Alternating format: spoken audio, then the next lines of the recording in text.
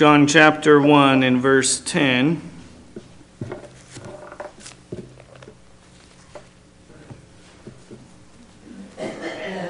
Says, He was in the world, and the world was made by him, and the world knew him not. He came unto his own, and his own received him not. But as many as received him, to them gave he power to become the sons of God, even to them that believe on his name, which were born not of blood, nor of the will of the flesh, nor of the will of man, but of God. Let's pray. Dear Heavenly Father, we just thank you, Lord, for your word. And we pray, Lord, that sometime today we'll be able to find that clip, as small as it may be. We just pray, Lord, that you will bless the services and that the preaching of your word will bring clarity to our thoughts, to our thinking about what your word teaches. And if there was anyone that didn't know you as their Savior, that your Spirit would bring conviction. We thank you in Jesus' name, amen. And so the Bible here says that the world was made by him. That the worlds, the other passages talk about the worlds were made by him, all the different planets. But that they were made by Jesus Christ himself. And we talked about that a little bit last time just before we went on vacation, so we're not going to go all the way back into that. But just it's a clear passage that Jesus is the Creator, that He is God. But we see in that He came into the world that He created, that He came into it. He came unto his own, and they receive him not. You know, people sometimes talk about today that if Jesus would just come back and show himself, then they would believe. Well, when Jesus was here, even though he rose again, they would not believe. Just as Abraham told the rich man that was in hell, I said, you know what, there's a great gulf between us. No, we can't go there, you can't come when you're here. And then the rich man says, you know what, let me go back, or let Lazarus go back and tell my brothers that they may believe. And then Abraham said, they have the prophets. They have the word of God. It's basically what he's saying. If they won't believe then neither will they believe the one raised from the dead. And how many have still rejected the gospel even after proof of Jesus resurrecting? Today you're going to be focusing on verses 12 and 13. It says, but as many as receive him. So not everybody rejected him. Now when you look at the world as a whole, they did. But not everybody did. And he says, but as many as receive him, to them gave he power to become the sons of God, even to them that believe on his name. And it goes on, which were born not of blood, nor of the will of the flesh, nor of the will of man, but of God. We're going to be talking about the apparent theological dichotomy of verses 12 and 13. You know, you read in verse 12, and to some it's seen as, okay, we receive him, and then we become the power to become the sons of God. Then there are others that will focus on verse 13, which were born not of blood, nor of the will of the flesh, nor of the will of man, but of God, to teach that man does not have a will in regards to his salvation. That is all just predestined on who's going to go to heaven, who's going to go to hell, and there's nothing we could do to alter our destiny. And what it boils down to is what comes first? Regeneration or faith? Does man even have a choice in regards to getting saved? We'll get back to that, but let's define some terms. To regenerate, regeneration. First, generate. The word generate means to create, to produce, birth. You know, when we talk about genealogies or generations, that we're talking about generation. You know, that people were born, that people were created. To regenerate is to have a renewal or to be born again. And as Jesus told Nicodemus, except ye born again, ye shall not enter the kingdom of God. That ye must be born again first. That there must be a spiritual birth. Go ahead and turn to Titus chapter 3. Titus 3.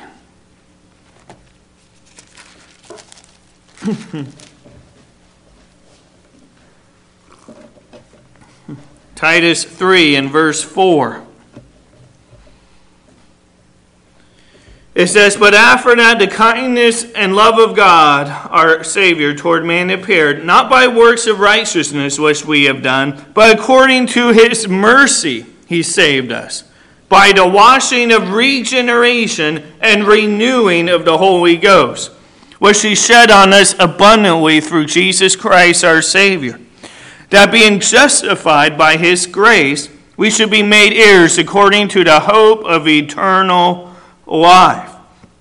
And so here the Bible talks about the washing of regeneration, the renewal of the Holy Ghost. And in this passage, we see that regeneration is not by works of righteousness which we have done. No one can say, I've done these many works, therefore I have regenerated myself. Man cannot cause himself to be born again in that sense. He cannot create the new birth. Regeneration, being born again, is entirely a work of God. In 1 Peter 1:3 and Ephesians 2:5, we see that God the Father is at work in the regeneration of us. John 3:1-8, we see that the Holy Ghost is mentioned as being what causes us to be born again. 1 Peter 1:3 and Ephesians 2:5 also show that Jesus is involved in the work of redemption that causes us to be born again. Then the Word of God in James 1:18, 1 Peter 1:23, and John 5:24, that is the Word of God, the incorruptible seed whereby we are born again. Man cannot create eternal life. He is incapable of regenerating himself. And so, but then the question again comes, what comes first, faith or regeneration? Okay, now man again cannot create eternal life. He is incapable of regenerating himself. So some, with that fact, assume that regeneration must come first. Wayne Grudem, a Reformed theologian of that view, says, it is natural to understand that regeneration comes before saving faith. It is in fact this work of God that gives us the spiritual ability to respond to God in faith. So his view is, God makes someone born again so they could have faith. But this does not make any scriptural sense. How can one be regenerated, be made alive, while at the same time not having saving faith in Christ? You know, you can't have them separate like that. You know, otherwise you got someone that's born again and they have not yet had Christ in their life yet. So it does not work. John 1:13 is the verse that they'll focus on the most to teach that you are born of God before having faith, by saying, which were born, not of blood, nor of the will of the flesh, nor of the will of man, but of God. And so they'll say, see, it's not by the will of the flesh. It is not by the will of man that man can be born again. And they put an emphasis, they focus on this verse. And we're able to focus on all verses, not just one verse. But even looking at this verse, looking at it from a scriptural viewpoint. Okay, yes, we were born not of blood. Okay, how are people born naturally? Okay, you know, it talks about the water breaks, talks about they're born of blood. It's talking about ancestry. You know what? About generation, that human generation. You know, like Jesus just later on talks to Nicodemus and says, except you be born again, you shall not see the kingdom of God. You shall not enter the kingdom of God. And then Nicodemus is like, how do I go back again into my mother's womb? How do I go and be born again? And Jesus points out, he goes, no, that which is born of flesh is flesh. But that which is born of spirit is spirit. That this is a different kind of birth. That this is a spiritual birth, not of blood. So often the Jews would think, the Pharisees in particular, and the Sadducees, they would think that they had prestige because they were of Abraham's seed. Now, yes, we know God because Abraham's our father. And here the Bible is saying, no, being born again, it's not based on blood. It's not based on your ancestors. It's not based on being the seed of Abraham. John the Baptist preached repentance to Israel and said, God, could these stones make children of Abraham? He does not need Abraham's seed in that sense to be, for people to be born again. That we are not born of blood, nor of the will of the flesh. That's human passion or personal reformation. That, you know what, someone doesn't simply reform their life to be born again. One doesn't quit doing different sins to be born again. It's not the will of the flesh or the will of man. And this one the Calvinists will often hold to is saying not the will of man or the will of the flesh. But this is simply speaking about, okay, we see he's comparing human generation with spiritual regeneration. And he's saying that, okay, not of blood, not the will of the flesh, that it's not fleshly birth, nor of the will of man. That salvation cannot be imparted unto one by the will of another man. Man, I want all of my children to get saved. But I cannot use my will to adopt them into the family of God. It's a personal decision they have to make. The will of another man cannot bring regeneration to another. And so this passage is not saying that man does not have a choice on being saved. It's saying that to be regenerated, that man cannot impart that to man. Not through blood, through will of the flesh, the will of man. It's saying it's not like human generation. It is spiritual. As Jesus again said to Nicodemus, that which is born of flesh is flesh. That which is born of the Spirit is spirit. Salvation is not by a natural birth. It's not of a bloodline, a certain ancestry.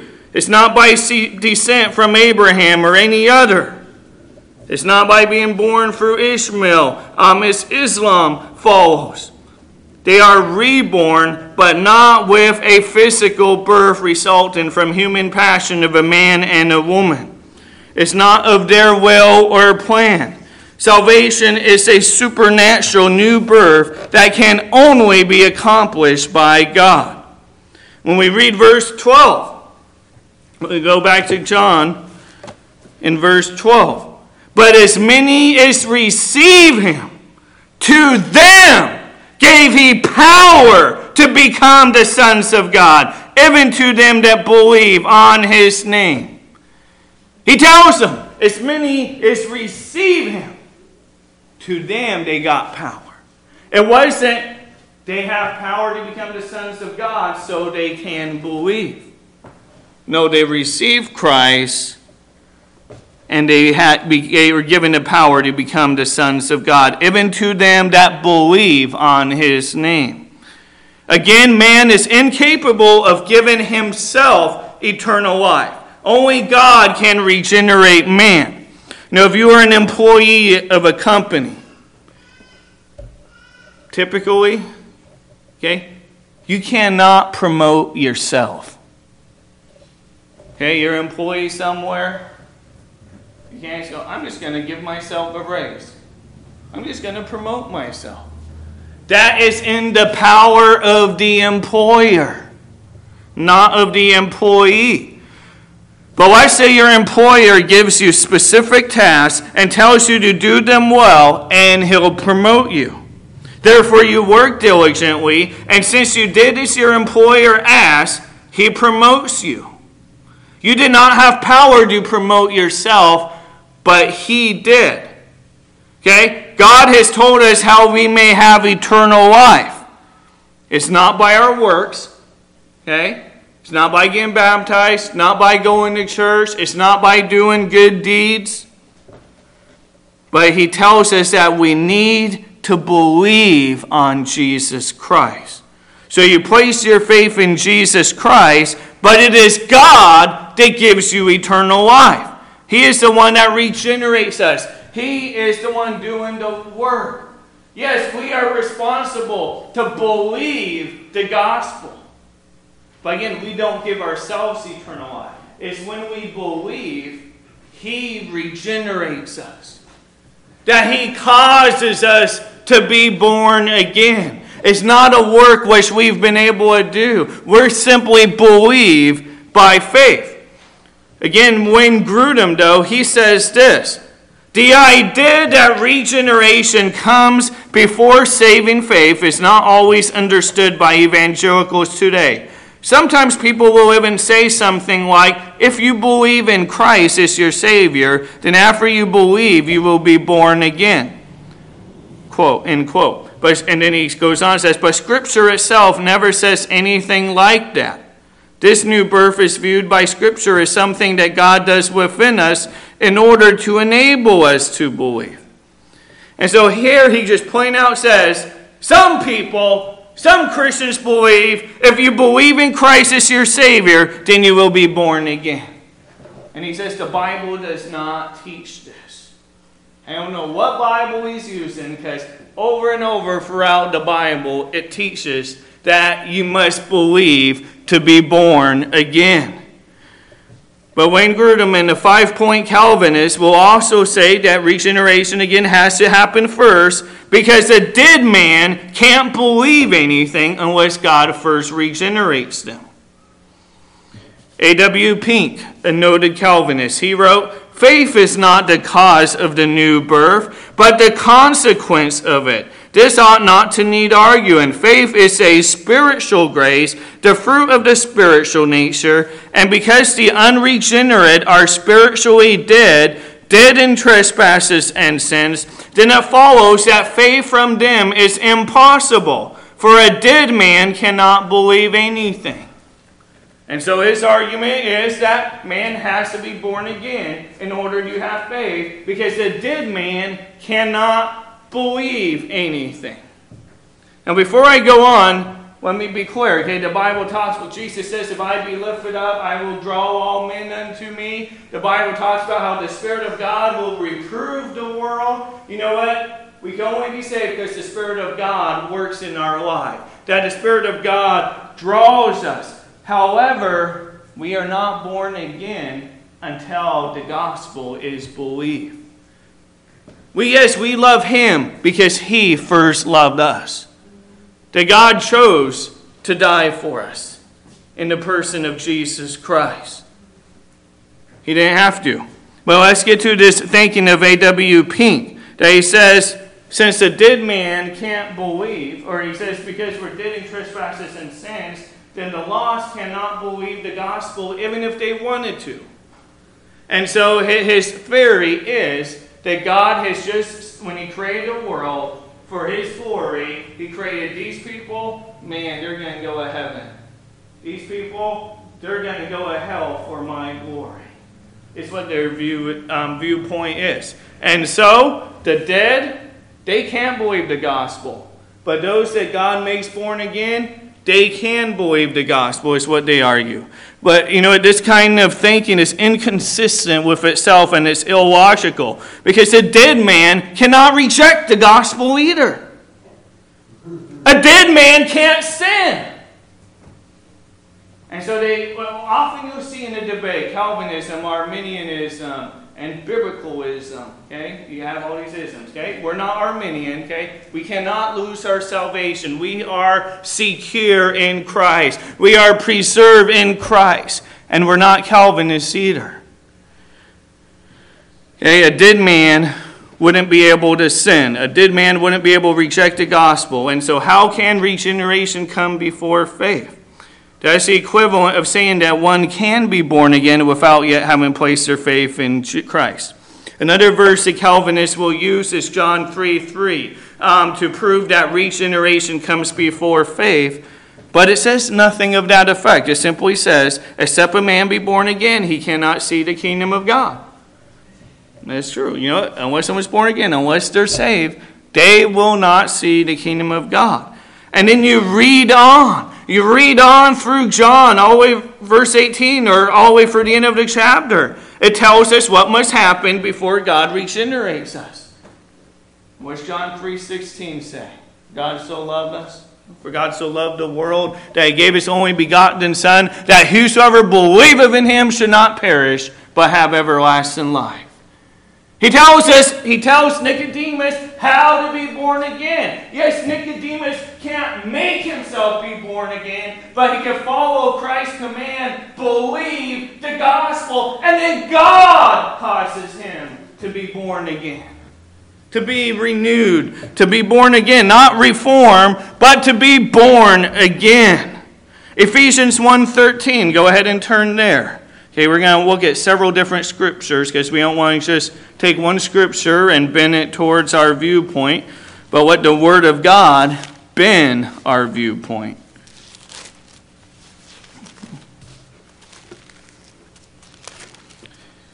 Ephesians 1. In verse 13.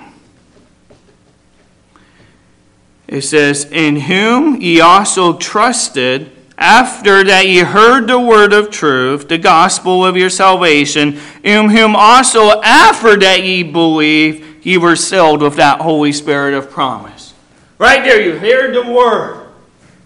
You believe. And then when you believe, you are sealed with the Holy Spirit of promise. It wasn't the Spirit of God redeemed or born again certain ones of God's elect, and then they're able to believe. No, it says, after we believe, then are we sealed with the Holy Spirit of God. Go ahead and turn you 1 John.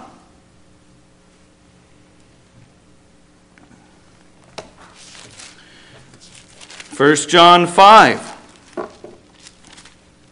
It says, whosoever believeth that Jesus is the Christ is born of God. And everyone that loveth him that begat, loveth him also that is begotten of him.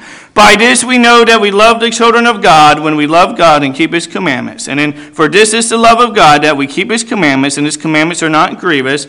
Verse 4, for whatsoever is born of God overcometh the world, and this is the victory that overcometh the world, even our faith. Who is he that overcometh the world? But he that believeth that Jesus is the Son of God. There's belief, there is faith, and then God causes us to be born again because of our faith. Go ahead, turn to Romans chapter 5.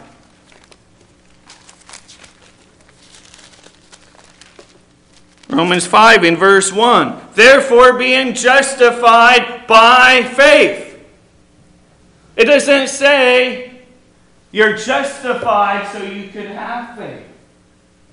No, it says we are justified by faith. We have peace with God through our Lord Jesus Christ, by whom also we have access by faith into this grace wherein we stand and rejoice in the hope of the glory of God. And so that we have access by faith into God's grace, that we're able to be saved. The explanation of the gospel message in Scripture does not say ever anywhere, when you are born again, then you'll be able to believe. That's not the message Jesus told us. Go out into all the world, and when you are born again, you will believe in me. That's not what the Bible says. That's not how the gospel is presented. It doesn't say, go. And once you're enlightened, once you're able to be born again, then you'll what you believe. It doesn't say if God regenerates you, then you'll be able to have faith. Nowhere does it say that.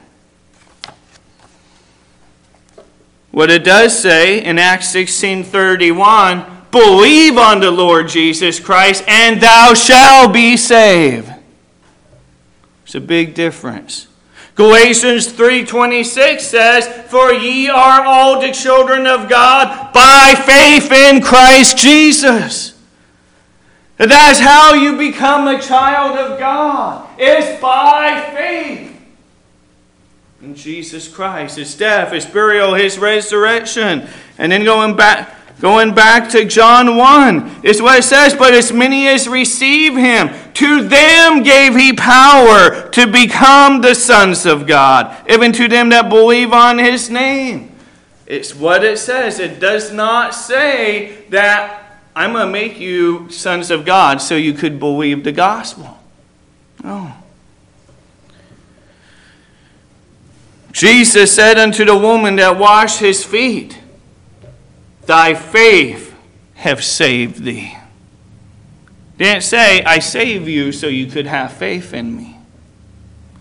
He said unto the blind man, receive thy sight, thy faith have saved thee. Luke 18:42.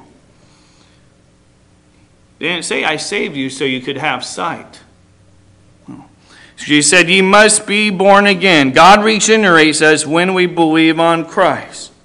But a Calvinist will still ask the question, does man have a choice to be saved? And they'll say no. They'll again say God selects His few, He regenerates them, and then makes them to believe. But you know what? If you look in the Bible, you don't really have to look that deep. But God's sovereignty does not mean that His desire is always accomplished in man.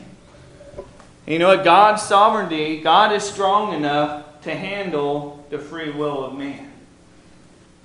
And now God can He take away a free will? Yes. You know what? You could say, I'm going to have a will to cross the street, and God could kill you before you cross the street. Can God do that? Absolutely. But if I decide to go across the street, and I go across the street, does that make God not sovereign? Absolutely not. It doesn't make Him not sovereign. But we see that God will receive glory in the end, no matter what happens. However, His desire is not always accomplished in man. And it's not because He can't.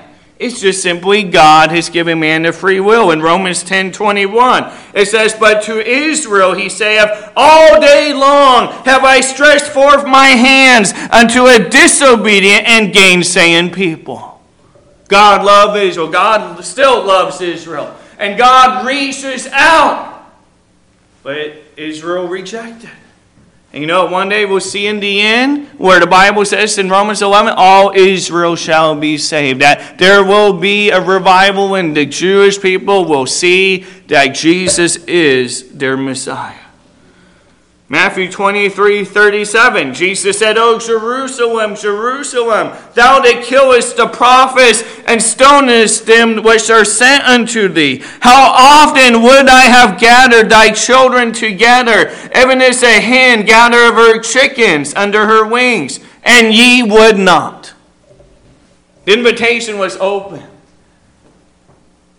God was willing to take them, to receive them, him. It wasn't, no, you were appointed to wrath, because I just hated you before the foundation of the world. People will take a verse out of Romans 9 and twist it to mean that. They'll talk about how Pharaoh hardened his heart, but that was God that hardened his heart. Or you know what you see over and over, that the reason Israel was blinded in part was because of unbelief. And because of their unbelief, God then blinded them in part, and then the salvation was poured upon the Gentiles. And then the purpose of Pharaoh's heart being hardened, he hardened his heart first. He's the one that said, "Who is the Lord that I should know him?" And the reason Pharaoh's heart was hardened was not so there was only salvation for the elect, so to speak, but the Bible says in Romans 9 that his name and his glory would be proclaimed throughout the entire earth, throughout the world. So that was an inclusive gospel, not an exclusive gospel. God used the nations of Jacob and Esau to fulfill his will and then harden Pharaoh, but the purpose was so the gospel would be declared throughout the whole world and not just to the Jewish people. And so it was an expansion not just to the elect, so to speak. Now the Bible does call us elect. We don't need to shy away from the form of elect. The Bible says we are elect according to the foreknowledge of God. God knows everything. You know, yes, God knows who his elect are. He knows who will get saved. But the gospel call is available to all. You know, another proof that, you know what, man has the choice. Okay, you know what, the Calvinist wants to say man doesn't have a choice because we're totally depraved and mankind can't choose that which is right and stuff. But then, you know what, God tells his children in 1 Peter 1:16, "Be ye holy, for I am holy." Not every Christian lives holy. It's a choice that they make. God tells them what to do, but man has the choice. I'm sure there's many Christians you've seen that they're not holy. There may be times where you weren't holy. Christ did provide himself as a propitiation for all sins of the world. 1 John 2:2 says, "And he is the propitiation for our sins, and not for ours only, but also for the sins of the whole world." You can't really get clearer than that. You know, the Bible verse after verse, it does get clearer and clearer. But here, the Bible is very clear. Jesus didn't die for our sins only. Or as a Calvinist says, he did not only die for Calvinists. Or he did not only die, not every Calvinist says he only died for Calvinists. You know, I've had a Calvinist say to me, "No, I believe you're saved. You just don't know you were the elect yet. That you just don't know. Just keep studying the Bible and you'll know that you were the elect." And that Reformed theology is filled with pride. Now we got chosen. Now they'll try to act like they'll spin it as, "No, you know, I am humbled that God would even choose me." You know, they'll spin it different ways. And again, you can't always just call every Calvinist the same as another Calvinist. You know what? There are some Calvinists, believe it or not, that are evangelistic. They just simply take the viewpoint as, yes, they're already pre-chosen, but God commanded us to go, so we are supposed to go. It doesn't really make sense, though, because if all those that are going to be born again are already going to be born again, why waste the time? Why risk our life on the fields? Why do all that?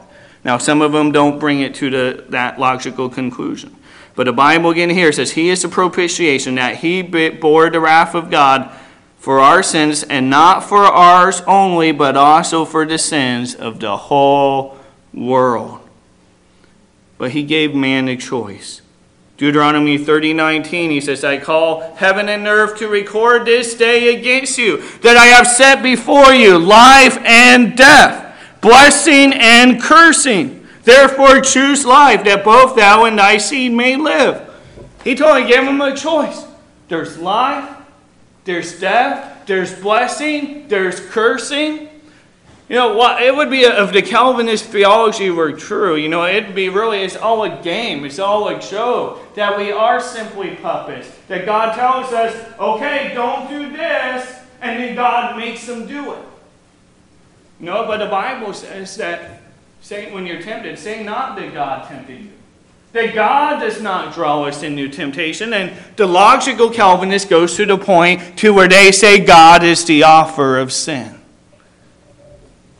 It's just blasphemy. God is not the author of sin. He is holy.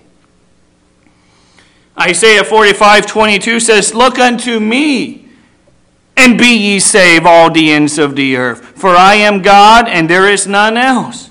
He said, "Look unto me, and be ye saved."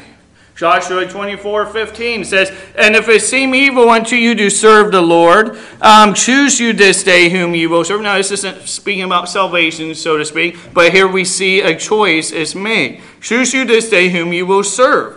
Whether the gods which your fathers served that were on the other side of the flood, or the gods of the Amorites, in whose land ye dwell. But as for me and my house, we will serve the Lord.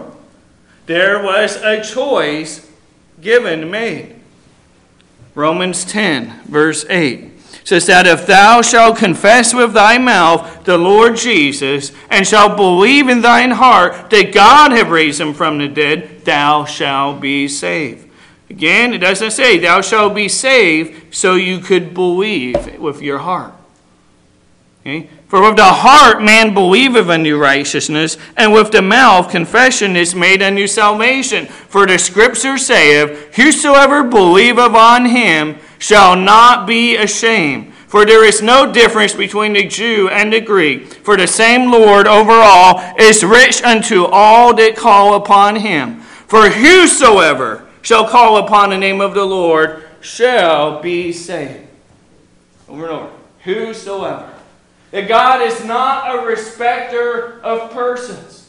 That God doesn't show respect to this person and say, okay, this is the person I'm saving. This person I am not saving. He is the respecter of faith. Has someone trusted in Jesus? The Bible talks about those that they're condemned, the world's condemned already because they have not believed on the gospel of Jesus Christ. And so we're all condemned until we come to a saving faith in Jesus Christ. And the Bible says, "Whosoever believeth on him shall not be ashamed." Now we covered the theological part. Let's just rejoice in that we've been adopted into God's family. You know, in regeneration, God gives us new spiritual life within. In justification, God gives us a right legal standing before him. But in adoption, related to regeneration, but God makes us members of his family. The biblical teaching on adoption focuses more on the personal relationships that salvation gives us with God and with his people. Adoption is the act whereby he makes us members of his family. But as many as receive him, to them gave he power to become the sons of God, even to them that believe on his name. That those that believe, God makes them part of his family. Now the Calvinists will use the terminology adoption to show that God sovereignly elects who he's going to save and who he's not going to save. They say, if you were to adopt a child, okay, depending as you get older, you were to adopt a child. Okay, you're making a choice, right? Okay, you're choosing a child. And then the Calvinists will say, well, since you chose that child, are you unjust because you did not choose this child? You did not choose that child? You did not choose the rest of the children. So are you unjust? And it'll say, so God's not unjust if he chooses this one and does not choose this one. However, I bet if you could, if it was possible that everyone that needed a father, you would adopt all the children if you could. You know, you look at it this other way. Let's say there were two people drowning. Okay? And you came and you rescued one of them. And you tried to rescue the other one, but it was too late. Were you unjust? No. You did what you could. You saved the one you could. You didn't make it to the other one. You saved one. Well, let's say you did this. There's two people dying. You rescued one, and you could save the other one, but you're like, oh no, I don't want to save that one. And you are unjust. You had an ability to save both, but you only saved one. You know, you get in trouble with the courts too, you know. And somehow, sometimes in liberal jurisdictions, sometimes you get away. There were kids laughing at a man drowning. And they ended up not pushing charges against them. They said over the idea of, you know what, it's not against the law for someone not to save someone. But, you look at people with their children, someone neglects their child, there's issues, the government's going to come after you for those kind of things, usually, in a good, righteous, good government. But and I had a Calvinist tell me before too. He told me and this other man, and he said, he asked a question. So you say that would be God unjust. So then is man unjust if he adopts a child and doesn't adopt the other? And the other man said, no, but if you could adopt them all, would you not? God is not limited. God's grace is not limited. His hand is not shortened that he cannot save some. His hand is available to all. We see that he reached out to Israel. We see that he's reached out to Gentiles all throughout the New Testament, and many of them still reject him. Calvinist theology will teach irresistible grace, that if God shows you to be saved, you can't resist it.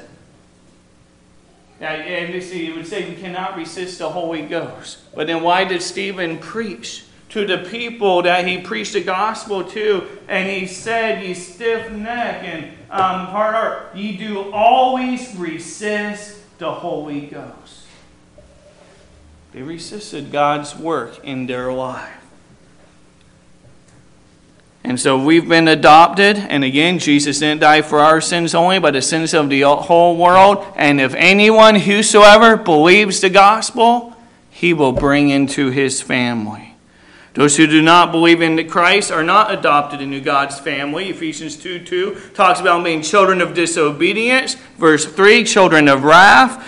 Jesus spoke about those that rejected him but called God their Father. Christ said, ye are of your father the devil.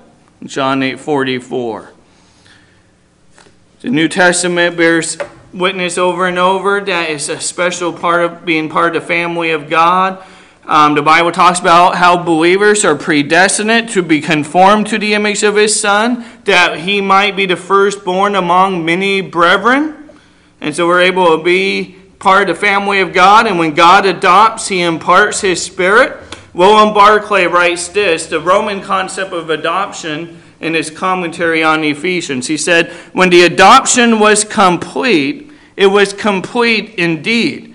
The person who had been adopted had all the rights of a legitimate son in his new family and completely lost all rights in his old family. In the eyes of the law, he was a new person. So new was he that even all debts and obligations connected with his previous family were abolished as if they have never existed. And that is what God has done for us. We were absolutely held by the power of sin, of this world, and of Satan. We were children of the devil. God, through Jesus Christ, took us out of that family, adopted us into himself, and that adoption wipes out all of our sins. All of our debts.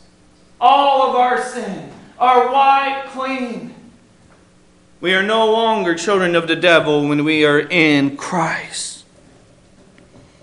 Privilege of adoption is that we could relate to God as children and him as our Father. In Galatians 4, the Bible talks about how our hearts crying, Abba, Father, wherefore thou art no more a servant, but a son, and if a son, then an heir of God through Christ. And so now relate to God not as a slave, relates to a slave master, but as a child relates to his or her father. It is true that God is our creator. He is our judge. He is our Lord. He is our master. We are his servants. He is our teacher. He is our provider and protector, and the one who providentially cares, sustains for us. But the role that is most intimate is the role that conveys the highest privilege of fellowship with God of all eternity, is that he is our Father and we are his child. He loves us, he understands us, like as the Father pitieth his children, so the Lord pitieth them that fear him. He takes care of our needs. He gives us many good gifts. He gives us an inheritance in heaven, which the Bible says fadeth not away. That it is incorruptible. It endures forever. That Jesus is our brother. That Jesus is the firstborn among many brethren. Jesus said, for whosoever shall do the will of God, the same is my brother and my sister and mother. Many times in the scriptures, it refers to us as brothers and sisters in Christ. The concept of a church is that we are a family. We are a part of a new family. Brothers and sisters in Christ.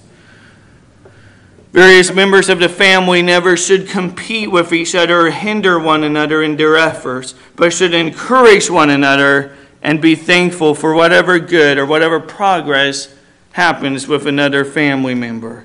For we're all contributing to the good of the family and the honor of God our Father. Ephesians 1:4-13 talks about how God predestines us unto adoption by and through Jesus Christ. Again, the Calvinists would cling to that verse. But they don't look at Romans 8, where Romans 8 tells us that we're waiting for our adoption, that our adoption is not yet complete, and yet the believer is predestined unto the adoption that we are waiting for. By being children of God, we are led by his Spirit. Paul believed that there was a sense that we already enjoyed the sonship to God, but he looked to it as the first installment of a fuller kind of adoption in the future. And you know, the Bible talks about how God disciplines us. He corrects us. He wants to keep us on the right path. He says those that aren't his children, he doesn't discipline. Now, his judgment may come. He judges them as creator. But many times you see the wicked prosper because they're not God's child. But you do the same wickedness and you get a big spanking by God. God chastens you because you're part of his children. And we're to be like our Father in some ways, to be holy as he is holy. To walk as Christ walked. What a wonderful thing it is to be adopted. God did not have to choose to die for us. He did not have to choose to save those who would believe on him. But he made a way, and that's through the person of Jesus Christ. So thankful that to be adopted into God's family. And we don't have to be left as a child of the devil. Be following every vice, every wickedness, every evil thing. And in the face of wrath, judgment of God. Because Jesus already did that for us. You know, I was in a church before that Calvinist, one of the men struggled with alcohol. We often find a lot of Reformed guys, they love their booze. They do. But this one guy, he struggled with alcohol, addiction, and we were trying to help him. And what he said after hearing, you know what, the Calvinist teaching over time in the church, said, well, maybe I'm just not one of his elect. Maybe I'm just not chosen. Maybe I'm not supposed to be saved. That's why Calvinism's a heresy. Yes, there are genuine believers that hold to that view. They're saved because they believe the gospel. You believe in salvation by grace through faith. You just believe in a system that works backwards. I'm thankful Jesus died for all.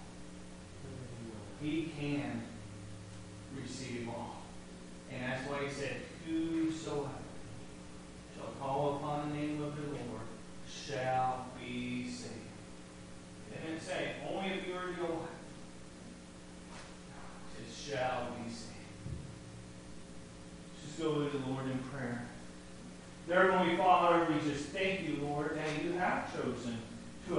taught us that all we kind of do is have faith. That it wasn't by our works, it wasn't by a human generation, it wasn't simply by being born to some genealogy. But it's because of Jesus Christ and what He did for us, and Him just saying to call upon Him, to believe on Him. And pray, Lord, if someone that doesn't know You as their Savior, that they would be saved.